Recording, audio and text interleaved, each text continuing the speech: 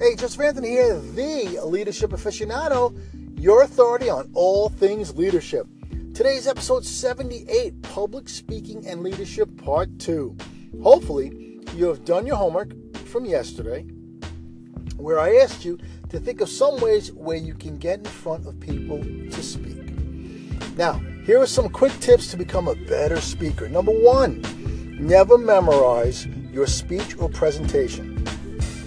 Just think about the key points or ideas you want to share and talk about them conversationally. We don't speak the way we write, so if you try to memorize your speech, it may sound odd to you when you say it, which will make you stumble. When I was a United States Postal Inspector in Connecticut, I gave talks to the letter carriers and mail handlers several times a month at various postal facilities throughout the state of Connecticut. I spoke about robbery prevention as well as violence in the workplace because when a letter carrier was robbed on the street, it was my job to respond.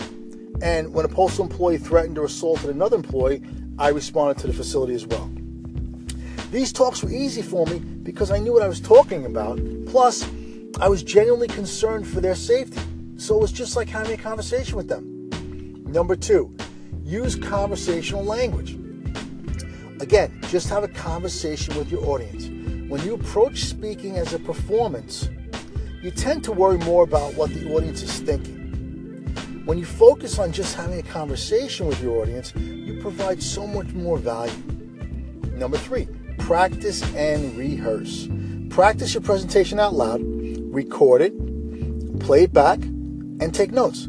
Listen to what you said and how you said it. Tweak it, make the necessary adjustments, especially if you will be under a time constraint, and then re-practice it until you are comfortable.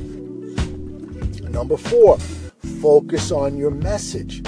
Again, do not focus on yourself as a performer.